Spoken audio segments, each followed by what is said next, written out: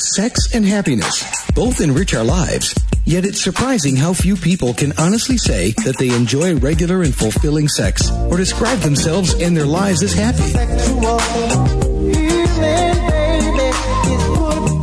Host Laurie Handlers helps you to experience real intimacy and happiness. You'll laugh a little, learn a little, and, we hope, put a smile on your face and a smile in your life. Now here's Laurie. Hi, everybody. This is Laurie Handlers, and you're listening to another episode of Sex and Happiness, a show that makes you sexier and happier, hopefully. If you're not getting sexier and happier from listening to the show, I don't know what to say.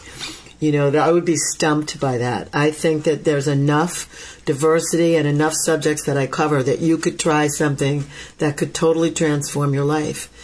Really for free, except that you got to listen for 45, 50 minutes, something like that. So this show, I've already announced it, so you know about it. You knew it was coming.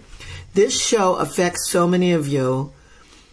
To me, it's unbelievable. My guest is going to talk about some statistics in that department as well. This show is about how sleep affects your love life, your sexuality, and your life in general. And let me tell you a little bit about my guest. His name is Kirk Parsley. He's an MD, and he's been lecturing on health, wellness, and longevity benefits of quality and sufficient sleep since 2009. In the 10 years he's been studying and the deleterious effects of inadequate or poor quality sleep, he has come to realize that sleep impacts one's overall health, disease, and mortality risk. Now, I just want to tell you, I've heard Kirk speak 3 times. He's influenced my life. I totally check every day on the amount of sleep I'm getting because my sex life and my longevity are completely important to me. You all know that as my listeners. So I'm going to welcome him to the show, and I want to tell you how excited I am to have him here because I think he's going to make a difference in your life. So Kirk Parsley, Doc Parsley as they call you, come to this show. I'm so excited. Thank you. Well, thank you. That's quite a lead in there. I hope I can live up to it. Well, I think you can. So here we go. So first of all, tell us a little bit about your background. Like I know that you were a former Navy SEAL, and that's how you start. Your bio didn't say that, but I have a little extra info on you. So. Yeah. Isn't it being a Navy SEAL that got you interested in the sleep stuff in the first place? Sort of. So what actually happened is I dropped out of high school and joined the military because I was much more into cars and girls than I was school, and After 4 years of high school, I was a sophomore with a 1 point something GPA, and so I decided I wanted to go do the toughest training in the world, as it was sort of touted as being, and so I went to become a SEAL. I did that for 6 years, and then when it was sort of during the dry years, those the non-combat years, so it was 1988 through 1994. And, it was kind of monotonous, and that, we just trained and trained and trained and trained, and there wasn't a whole lot of, real work to be done. But it was also a young single man's, game, and I was becoming neither, I felt like. So I moved on, went to college, and then, I got married, went to college, had some kids, decided I was going to go to medical school. And when I was applying to medical schools, I found out that the military had their own medical school. Now, I'm not a real good company man, and the military is not a great fit for me personality-wise. If you do any of those personality tests, I'm the antithesis of what should be in the military. So as you can imagine, I got in my fair bit of trouble while I was in the military. But I went to the military's medical school because they paid me to go to medical school so I could support my family. My wife wouldn't have to work while I went to medical school and all that stuff. So that's a good deal. It was a good deal. The payback, though, is that I had to give the Navy 8 years. My first 8 years as a physician had to, be in the Navy. So, it's, basically a 2-to-1 payoff. But, you get paid obviously to be a doctor. So, and you learn a lot. And I figured I'd get back to the SEAL teams, and I did. I got back to the SEAL teams as their physician, and, just one of the really, really common problems, and probably I think it was the most important problem that the command was facing at the time, this was the West Coast SEAL teams, was that almost every single guy, I'd say like 85% of the SEALs were using sleep drugs, either prescription or over the counter, or using alcohol as a sleep aid. And often all three of those, and often at 2 or 3 times the recommended dosage, they were doing all of those things to sleep every single night. That's incredible. That's an incredible factoid. Yeah, and they were breaking down. They were they're running into all of the problems that chronic sleep deprivation has, because when you use sleep drugs or even alcohol as a sleep drug, you go unconscious, but you don't really get sleep. If you look at the architecture of sleep, if we did a sleep study on you, you don't have all the normal stages of sleep, so you don't really get the full benefit of sleep. So it starts interfering with everything. And to the point of your show, of course, it interferes with relationships, hugely, and it interferes with libido, sex drive, and erectile dysfunction and all that other stuff, because of the hormonal shifts that go on when you're sleep deprived, and the stress hormones that increase when you're sleep deprived. So, and just to be clear with people listening, what are some of the you just definitely outlined the relationship effects, but what are some of the other effects?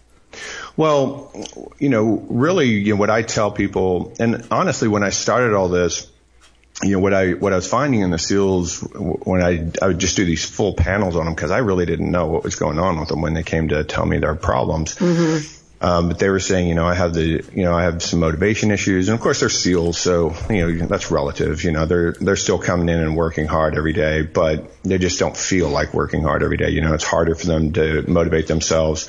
Having a lot of memory issues, a lot of that, sensation of people, that say they walk in a room and they forget why they're there, and then they leave, and then they remember why they went in the room, and then they go back in the room, and then they forget why they're there again. Oh my God. All these types of things. And, they would say to me, well, maybe I'm just getting old. And I'd be like, you're 38 years old. I don't think anyone considers that old. You shouldn't be having, cognitive decline at that age. And then, emotionality, whether it's the ability to control their anger, or, just become, just flip-flopping between sort of a really low, depressed sort of mood to a high, to anger, to, sad, just kind of, what we call emotional lability, which just means you flip-flop around very easily. Body composition shifts, obviously, so like increased body fat, decrease muscle, worse physical performance, lower pain threshold. It's just everything seems to be harder. So it's what we call perceived effort. And we know that all this stuff happens with sleep deprivation. We know, if let's say you're an 8-hour a night sleeper, if you sleep 6 hours instead of 8 hours, just one time, the very next day, your testosterone is 30 to 40% lower. Your insulin sensitivity is 30 to 40% lower. Your growth hormone is 30 to 40% lower. All sorts of neurochemistry is shifted in your brain. Your stress hormones are 30 to 40% higher. And that just essentially changes who you are, and it changes how other people perceive you. It changes how you communicate. It changes how empathic you are. It changes, everything about you. And then you add all those up. How many people sleep 6 hours a night every night? You start adding all those up, and it just gets worse and worse and worse the more days you string together. There are people that I know who sleep 3 to 5 hours a night as a normal.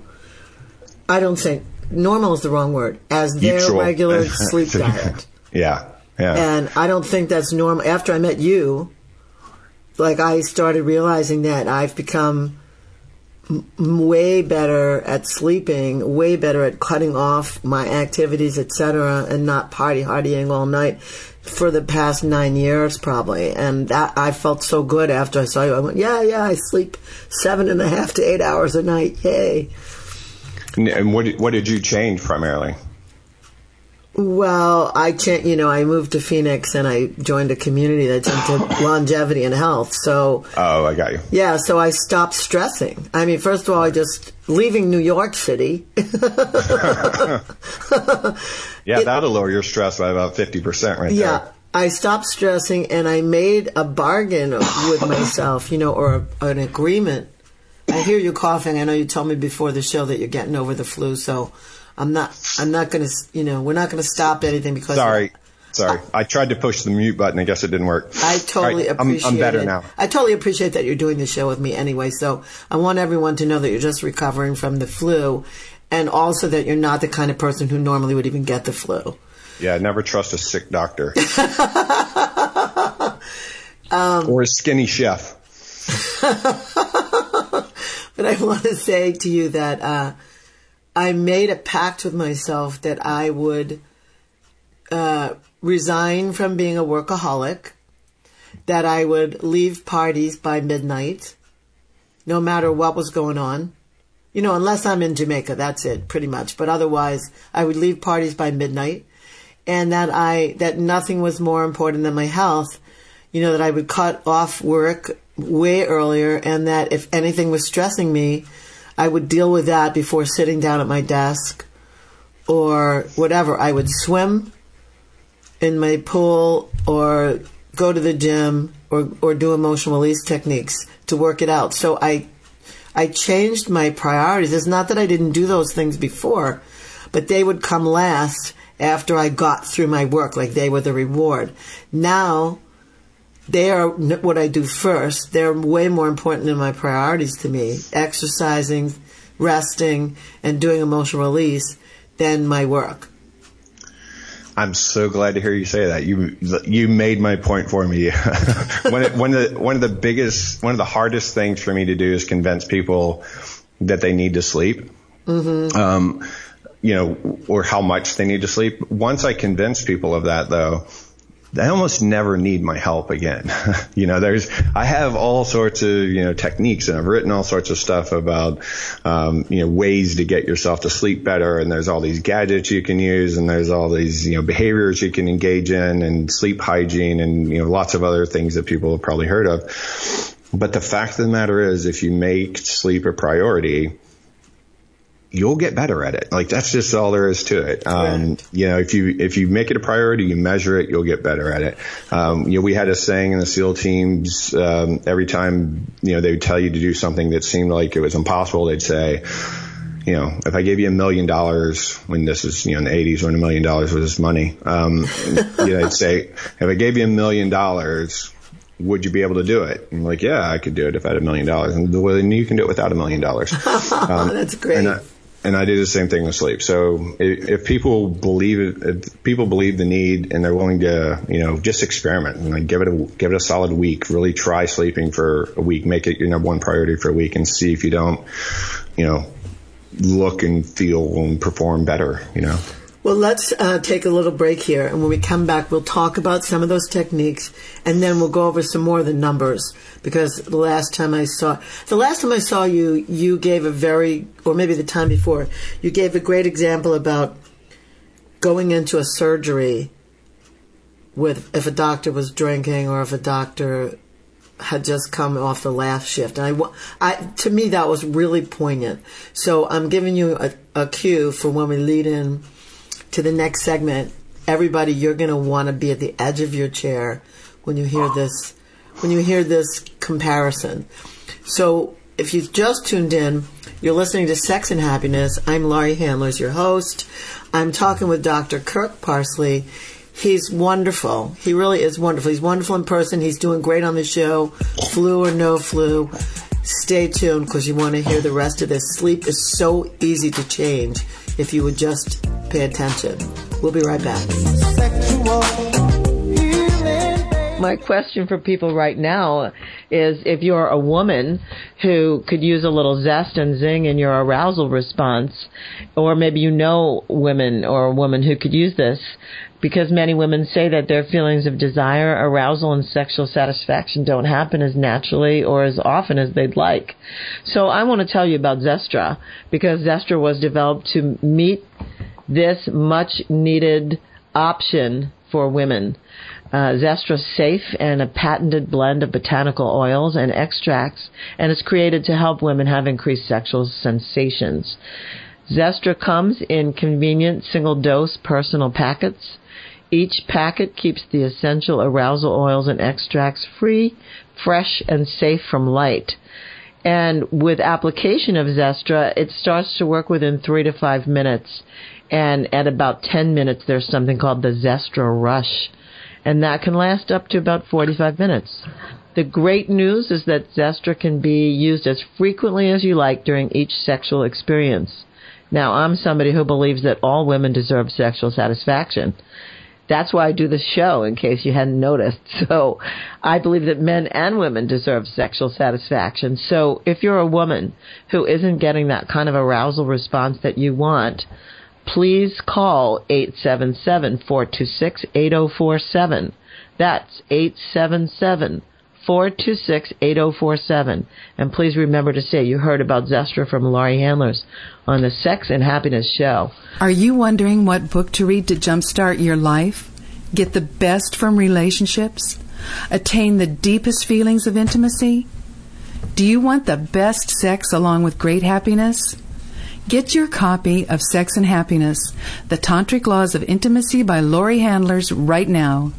You'll learn how to make love in the unknown, take the performance anxiety and reaching a goal out of sex. You'll learn subtle ways of communication and really important practices to empower you in dealing with an intimate partner. You'll let go of blame and struggle. Doesn't this sound great? Sex and Happiness puts the innocence back into sex and gives Tantra the respect it deserves. Take charge of your life, physically, emotionally, and spiritually with Sex and Happiness by Laurie Handlers. Only $19.99 paperback and $14.99 ebook. Order your copy today by going to butterflyworkshops.com. That's butterflyworkshops.com for your copy of Sex and Happiness. I want to talk to you about the craziest and most inventive sex toy or sex enhancement that I've come upon in a long time. It's called Love Rider, LUVRYDR. That's LUVRYDR, Love Rider. So I know the couple that invented it. They never intended to invent it. They stumbled upon it, and isn't that how most things go in life? The subtitle to Love Rider is Grab the Bar and Ride Your Lover Wild. And I want to tell you that I've had multiple experiences with Love Rider. I've taken it all around the world, and I've had lovers experience it. I've given it to them overnight and told them to come back and tell me their experience with it, and every one of them comes back with a raving report. It's a harness that the person receiving puts around their shoulders, either forwards or backwards, whatever. It depends on what position you want to use the Love Rider in. And the person who's giving, the penetrator, takes the handlebar like they're riding a horse, and they lean back, and they get amazing angles of penetration from using this device. It's hard to describe, but I want to encourage you to go there and look it up. Listen, my lover gave it a 5.5 stars out of 5. That's all I got to say. So go to loverider.com and look for this beautiful invention, and you can use my name if you call them, or you can use my code Butterfly Workshops, letting them know that you heard about Love Rider through me. That's loverider.com. LUVRYDR.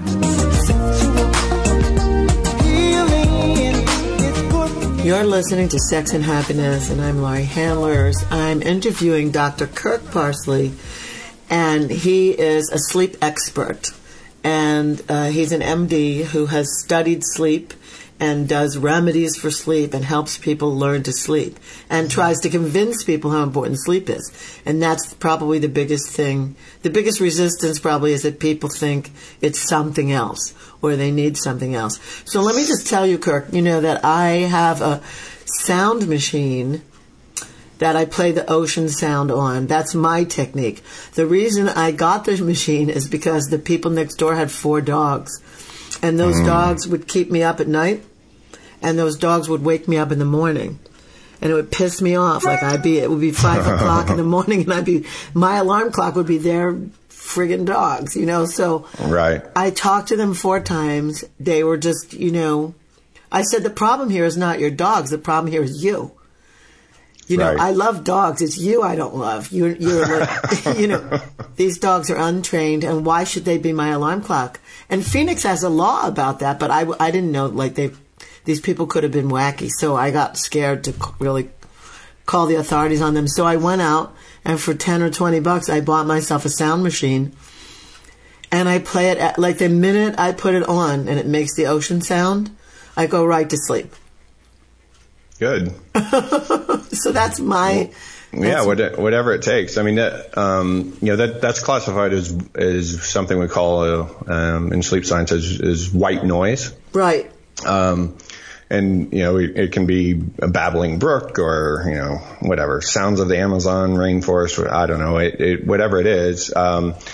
But, what will interfere with your sleep is unpredictable sounds. And so when they're novel or unpredictable, those tend to wake you up. But when you're listening to a sound that's predictable, and it's usual, it's common for you, it's not a novel sound, it oftentimes allows people to think about something other than the 347 mistakes they made in the last 24 hours, which is really common, especially sort of with the frenetic working mom who's running around keeping a home, getting kids, to events and, doing a job, whatever. And the first time she usually has to herself is when she lays down in bed at night. And it's the first time it's been quiet all day. It's the first time that, she's not responding to somebody else's demand. It's the first time she actually focuses on herself, and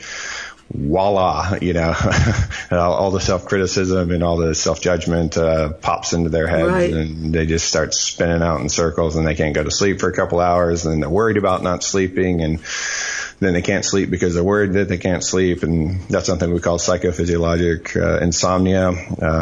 It's just insomnia caused because you're afraid that you're not going to be able to sleep, so that raises your stress hormones enough to keep you from not sleeping.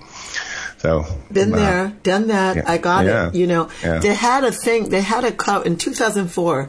There was a cover of Newsweek magazine where they showed a couple. One person had a laptop on their lap in bed, and the other person had the remote. Right. And they called them DINs, double income, no sex couple. Yeah, the double income has really worked out well, hasn't it? I mean, all we did was double the price of everything. And now there's nobody. Less sex. There's less sex. Yeah. I mean, now both people are equally angry and frustrated and tired. And yeah. So tell us the your analogy about the doctors. To me, that was like the selling point to listen to every single word you said. Yeah, well, that's actually a bit that I think probably that was only the second time I'd ever said it when you heard it. I came up with that for my TED Talk. It's a few years old now, I think 3 years old now. But basically a lot of sleep research has gone into comparing your performance. And by performance, I mean anything you measure yourself by. It can be, how well you connect emotionally with other people. It can be your strength, your endurance, your cognitive problem-solving speed, your memory, your coordination, balance. It doesn't matter. Any kind of performance metric you want. And they try to correlate that to, they compare it to being inebriated, or you're taking an blood alcohol level. So, one of the stats out there is that if somebody is awake for 17 consecutive hours, they're performing they're performing on par with somebody with a blood alcohol level of 0.05, which is under the legal limit in all of America, or maybe all of America, but some countries that is sort of the legal limit. So it's definitely impaired. Once you've been up for 24 hours, you're running around, you're operating as though you've been, as though you're legally drunk. Somewhere around a 0.08 to a 0.1 blood alcohol level would be on par with being awake at 24 hours. And any performance metric now, and that includes cognition. So my metaphor was, we accept that all the time. And a lot of people say, well, I don't stay up for 24 hours. But if you sleep, as we were talking about earlier, if you sleep 6 hours a night for 11 nights in a row, you perform exactly as though you haven't slept for 24 hours. So you're performing like you're drunk. You stretch that out to 22 days of sleeping 6 hours a night, 22 consecutive nights of 6 hours of sleep. You perform as though you've been awake for 2 days, which is like a completely drunk 0.2 blood alcohol level, like really drunk, like your performance is horrible. And so the metaphor that I give is, if you went into your doctor's, if you're going to have surgery and the surgeon came up and introduced himself to you and gave you some paperwork, and while you're looking over the paperwork, he took a shot of whiskey, and put his glass back in his pocket. We'd all be freaked out, right? None of us would want that guy to do surgery on us. And, even if he explained, well, I only do one shot every 2 hours, and yeah. For a man my size, that'll never result in a blood alcohol level of above 0.05, which is under the legal limit. So you don't have anything to worry about. And we'd say, hell with that. Or if it were a pilot, or if we saw a police officer on duty doing that, or any of that stuff, we would say that's insane. But we accept it all the time with sleep. And it's not controversial. I mean, it's not like there's some science that says that's true and there's some science that says that's not true, like a lot of the scientific information out there. It's 100%. Every single study they do shows the same performance decrements. And, there's some variation. Not everybody slides off at exactly the same rate, but that's the average. And that kind of drunkenness, if it were true drunkenness, would also result in poor sexual performance as well. Absolutely. So if it's every day like that, and if it's every day sleep deprivation, now since I know you, like when I look at pilots who people think are pretty sexy, and when I look at flight attendants, and when I look at people who are nursing and medical shifts, and people who do the midnight shift on tech support, I look at them all and I go, they must be terrible in bed. Yes. Well, I mean, it doubles your rate of, I'm blanking on the phrase, but, basically, erectile dysfunction for men and, just non-pleasant, non-orgasmic sex for women. It doubles with, just a few nights of sleep deprivation. And sex drive goes down, like I said, 30 to 40% in a single night of short sleep. So, obviously if the desire isn't there, then it's not going to be as good.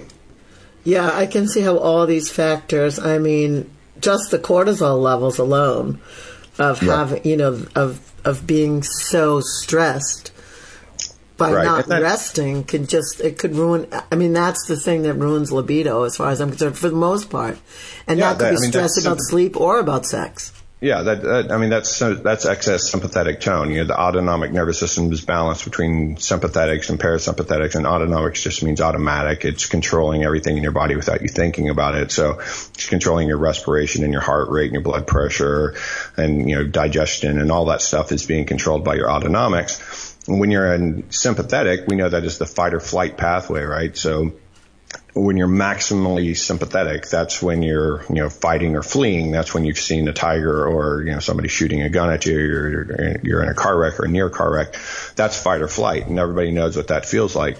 The opposite of that is deep sleep, stages 3 and 4 of sleep, which is maximal parasympathetic. And that's when your body is repairing and restoring itself, to the maximum. But, one of the ways we memorized in medical school for men is that, parasympathetic is P, and then sympathetic is an S, so you point and shoot. So the erection comes from parasympathetic. That's the pointing, and then shooting is, ejaculating is sympathetically dominated.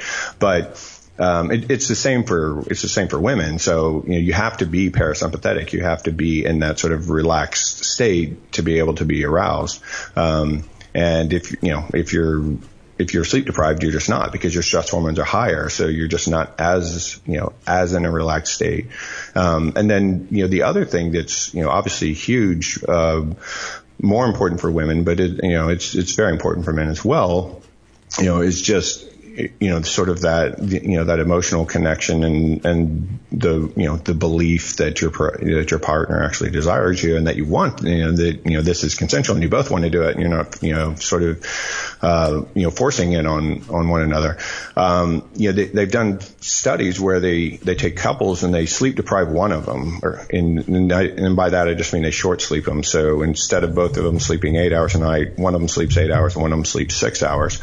And then they let them spend the whole day together, and they, take care of their, somebody takes care of their kids and their, whatever, like they don't have any responsibilities. They just get to go hang around, hotel or pool or spa or the beach or do whatever they want to do, just hang out and be present and be with each other. It's all paid for by the researchers. And then at the end of the day, they take the couples into 2 separate rooms and they have them evaluate their partner for the day. And it doesn't matter which one you sleep deprive. They will both say that the other one wasn't quite there, wasn't quite as present as he or she usually is, didn't connect quite as well, wasn't as communicative, all of the same, all of sort of the things that give us the signals that our spouse or our partner is really, into us and really wants to be with us. That's, all of that is demuted, and all of that is impaired by just a single night of short sleep. That's amazing. That's an amazing piece of information, because that's like we could be sensing that our partner is just off. Right. And we don't know what it is. They have interest in another woman. They have interest in another man. Something's happening at their job, blah, blah, blah. But all we're talking about here is simply sleep. Yeah, and it could be our sleep deprivation that's making us feel that way about them, or it could be their sleep deprivation that's making us feel that way about them. We don't know. Double-edged sword. So it's a pretty interesting. That's a pretty interesting study, and it's been done several times. But I quote that one a lot in my lectures. That's amazing. That's amazing. Well, we're going to need to take another little break here. Okay. And, when we come back, I want to talk about, again, some things people can do to remedy this, and also the notion that good sex actually increases good sleep. Absolutely. If we can look at that too. So, and then, of course, I want people to know how to get in touch with you. So we're coming right back. This is Laurie Handlers. Please stay tuned to the Sex and Happiness Show, because we're going to hear more information from Dr. Kirk Parsley. And this is really, as I keep saying to you, as he keeps saying to you, this is not that difficult for you to remedy if you just, kind of make a choice about it, put your mind to it. So we'll be right back.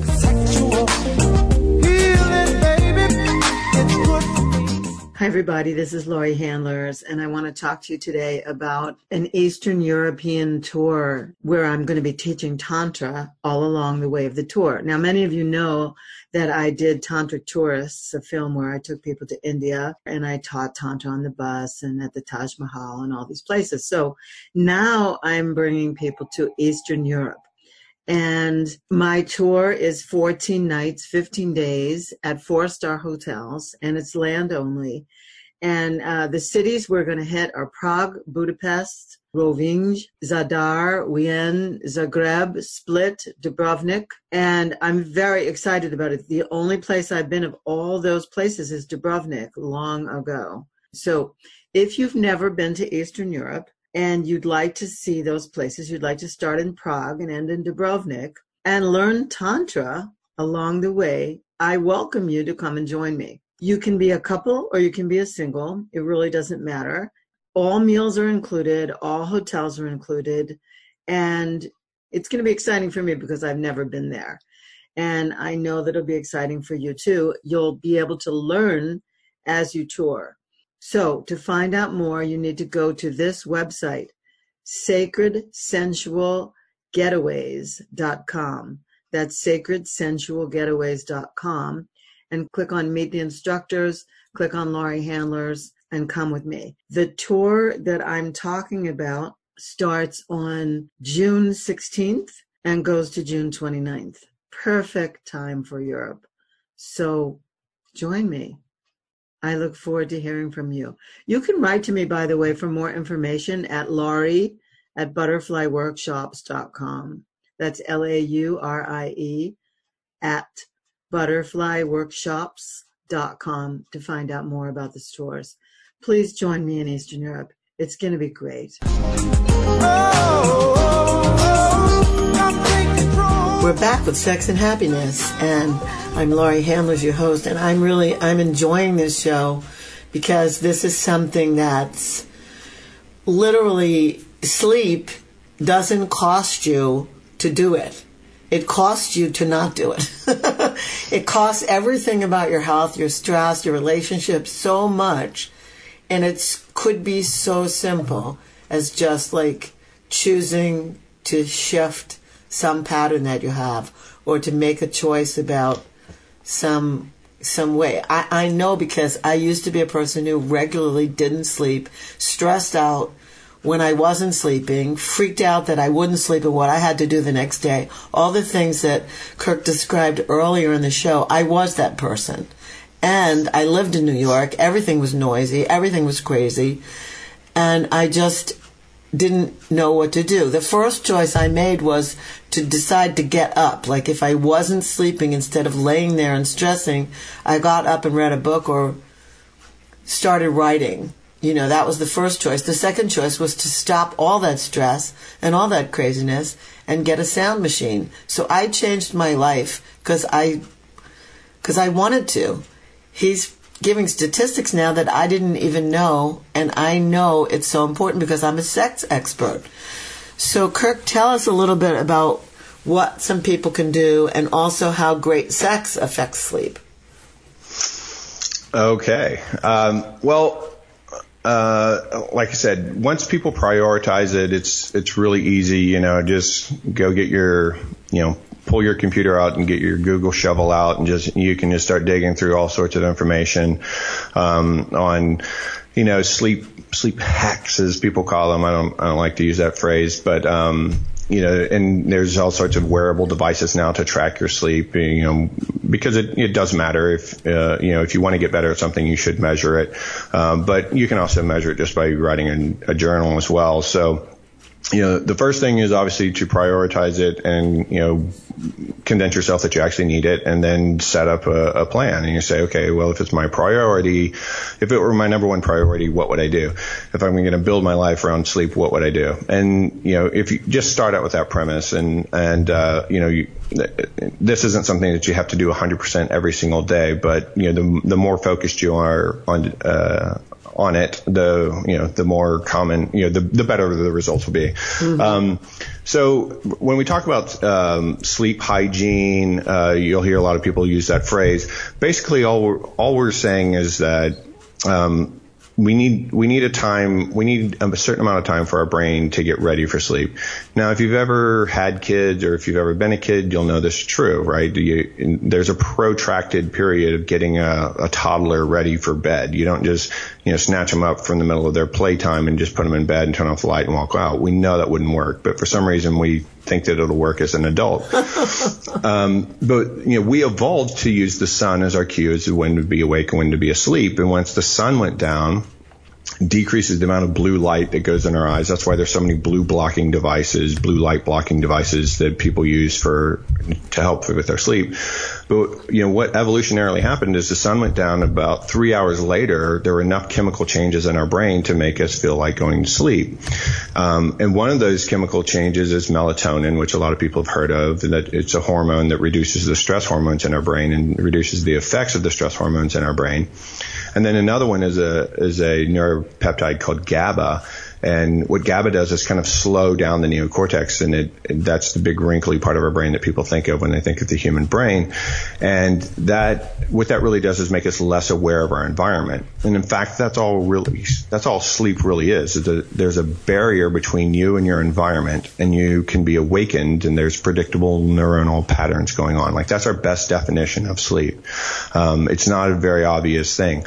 So as long as you're doing something to decrease your awareness of the environment. So, I tell people all the time, you can block all the blue light going in your eyes with glasses and, programs on your computers and gadgets. And, there's light bulbs now that have no blue light in them. They're like $40 a piece. And, you can do all these types of things. But if you don't decrease your stimulation, if you don't decrease how much you're interacting with the environment, which is why you never feel tired when you're, at a bar or at happy hour or something like that. It's because there's lots of stimulation around. If you don't decrease that stimulation, you're not going to be able to sleep well. So, if you block all the blue light, but then work on your computer till 9:59 and go get in bed at 10 o'clock and expect to fall asleep by 10:15, you're probably going to be in for a big surprise, because your brain is still going. So all we're really saying is decrease the amount of light going into your eyes and decrease the amount of stimulation going to your brain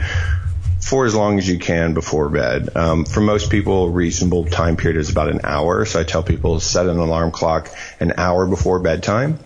So you have an alarm clock to tell you when it's time to get ready to go to bed, and you have an alarm clock to tell you when it's time to get ready to get up and go to work or do your job. And they're equally as important.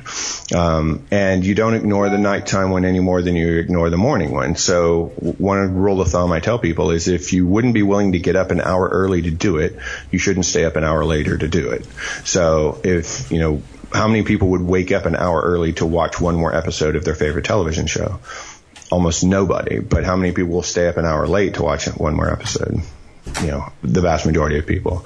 So it's really that simple. And then the sex component, there's a lot of chemical changes that go on with sex, and especially, sex with orgasm. There's a lot of chemical changes.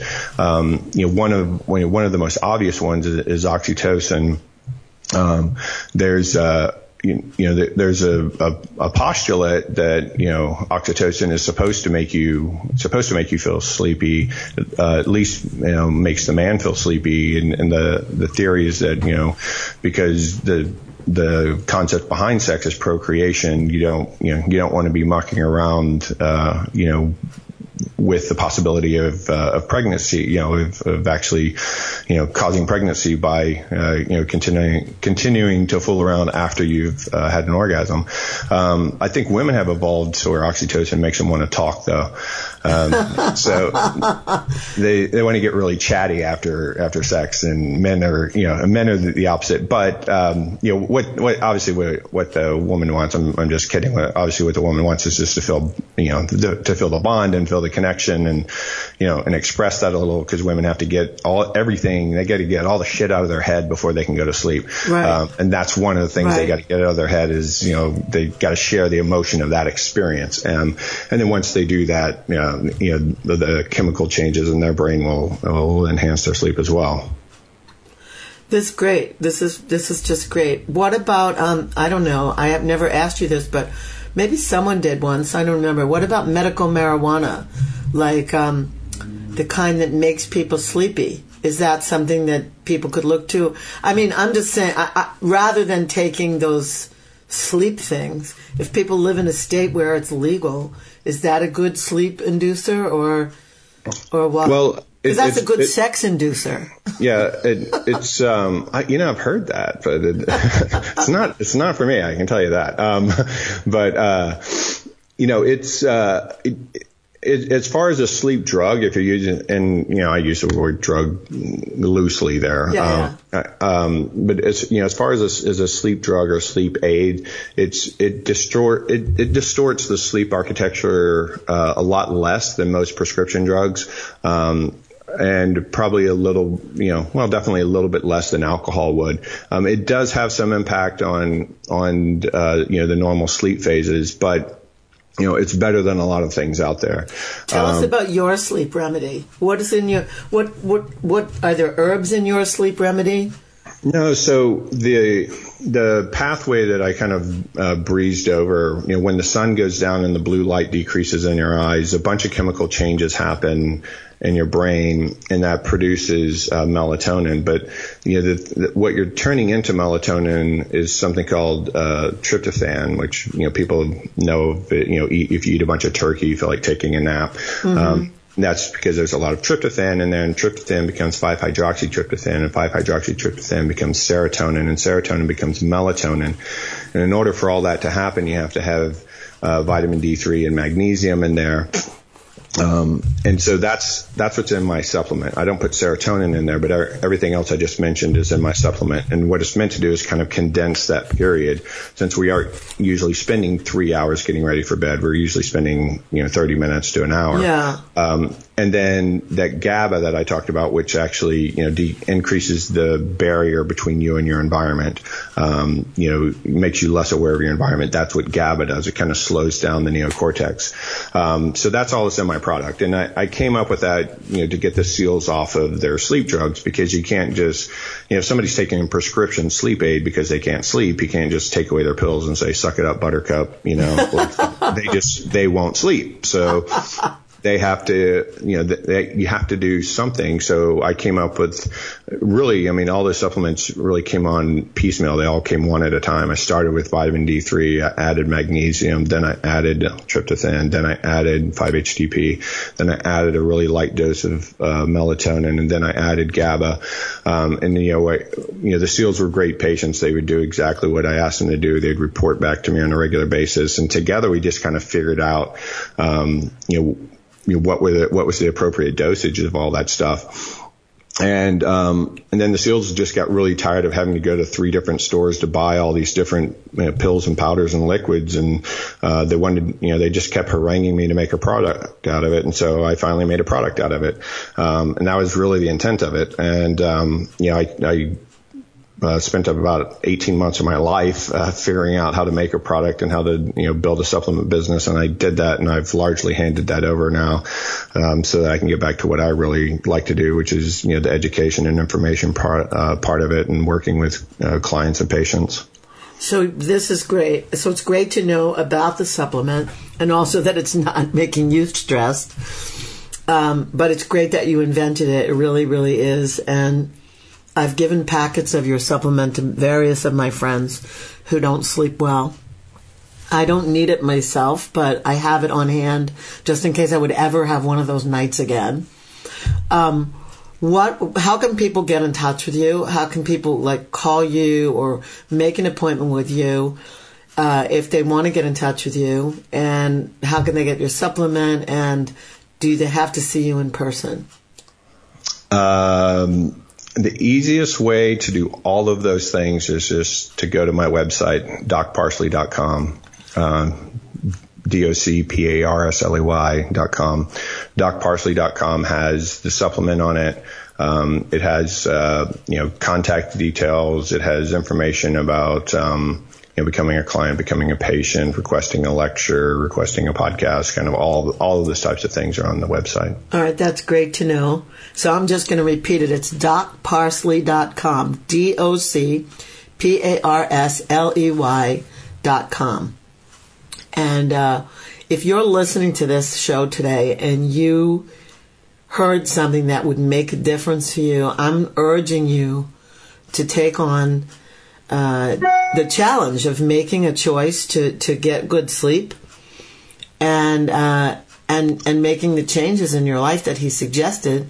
And if you can't do it on your own, then get in touch with him. He's not kidding about it. It's serious, and it's really not complicated. It's not something you have to make this huge choice about. It's just, this is affecting your life, and you want to do something about it. And it's definitely affecting your sex, and so I want to do something about it. And it's affecting your happiness, so I want to do something about it. It's critical. It's key. It really is. Dr. Kirk Parsley, last question. I didn't ask you anything about this, but that thing that people use CPAP machines for... obstructive sleep apnea. Yeah. Are you into that at all? Do you know about that? I mean, you're a sleep guy. Yeah. Well, I'm quite familiar with it. I know quite a bit about it. I'm not a sleep specialist, which means I don't do sleep studies. I send patients out to get sleep studies done. CPAP is a medical device that's given for a disease. So and it ruins your sex life when you put that mask on your face. It is an all-natural birth control right there. If you can be sexy with a CPAP, you get some serious mojo going on. Yeah, I mean, obstructive sleep apnea is a real thing. You know, it really just means that people quit breathing when they're sleeping, and then that leads to a lot of chemical changes in their body, which makes their sleep sort of non-restorative and non-refreshing. A lot of the times people are only apneic on their back, and so it's a really simple thing. I tell people, you know, go to a Hanes t-shirt that has the pocket on it, and you cut that pocket off and put it right in the middle of your back between your shoulder blades, and sew a tennis ball into that. You know, wear that t-shirt to bed for a month, and you won't sleep on your back anymore. And if you're not apneic on your back, you're a lot better off sleeping on your side than than wearing a CPAP. Losing weight also helps. Exercising also helps. But just getting regular sleep helps as well. We know anybody who has chronic sleep deprivation have a higher incidence of obstructive sleep apnea. So if you look at first responders and law enforcement, and people that do night shifts, nurses and doctors, and all those people, they all have a higher incidence of obstructive sleep apnea. And the highest incident of any industry in the world is, or probably the most chaotic sleepers in the world, is truck drivers, long haul truck drivers. They have an incident of obstructive sleep apnea that's about 10 times higher than the average population. But, military and law enforcement and shift workers and all that, they have about 5 times as much as the average person. So. Wow. I'm glad I asked you that. It just came to me in the middle of the show, because I know a lot of people that suffer from that. And, that's just another thing. It's just, but I know I've seen people with that mask on, and I know it. It's not sexy. It isn't sexy. It's not the same thing as a garter belt, or anything else that's sexy. That is unsexy. So it is anti-sexy for sure. Exactly. Well, I want to thank you so much for being on the show today. It's great to hear your information. It's important to hear your information, and I'm a real fan. So I really want to thank you. Yeah. So everybody go to DocParsley.com to find out more about your sleeping, what you can do, and to find out how to get in touch with Doc Parsley. If this is important to you, this should be important to you. Don't underestimate it. Please don't underestimate it. I will be coming back to you in the next few times with a guest who just wrote a book about men getting their balls back and getting sexier, and a woman who's making aphrodisiac oils, and a couple of other good guest surprises coming your way. So remember to tune in to Sex and Happiness to get sexier and happier. Thank you, Doc Parsley. Thank you so very much for being on my show. Thank you. It's my pleasure. Yes, and everybody, I'm signing off now for Sex and Happiness. Tune in next time. Thank you for joining us today for Sex and Happiness. To learn more about Lori and her work, please go to butterflyworkshops.com or follow her on Twitter or Facebook. You can send her an email at sexandhappiness@gmail.com. We'll see you again right here next week for another edition of Sex and Happiness. Oh, when I get this feeling, I need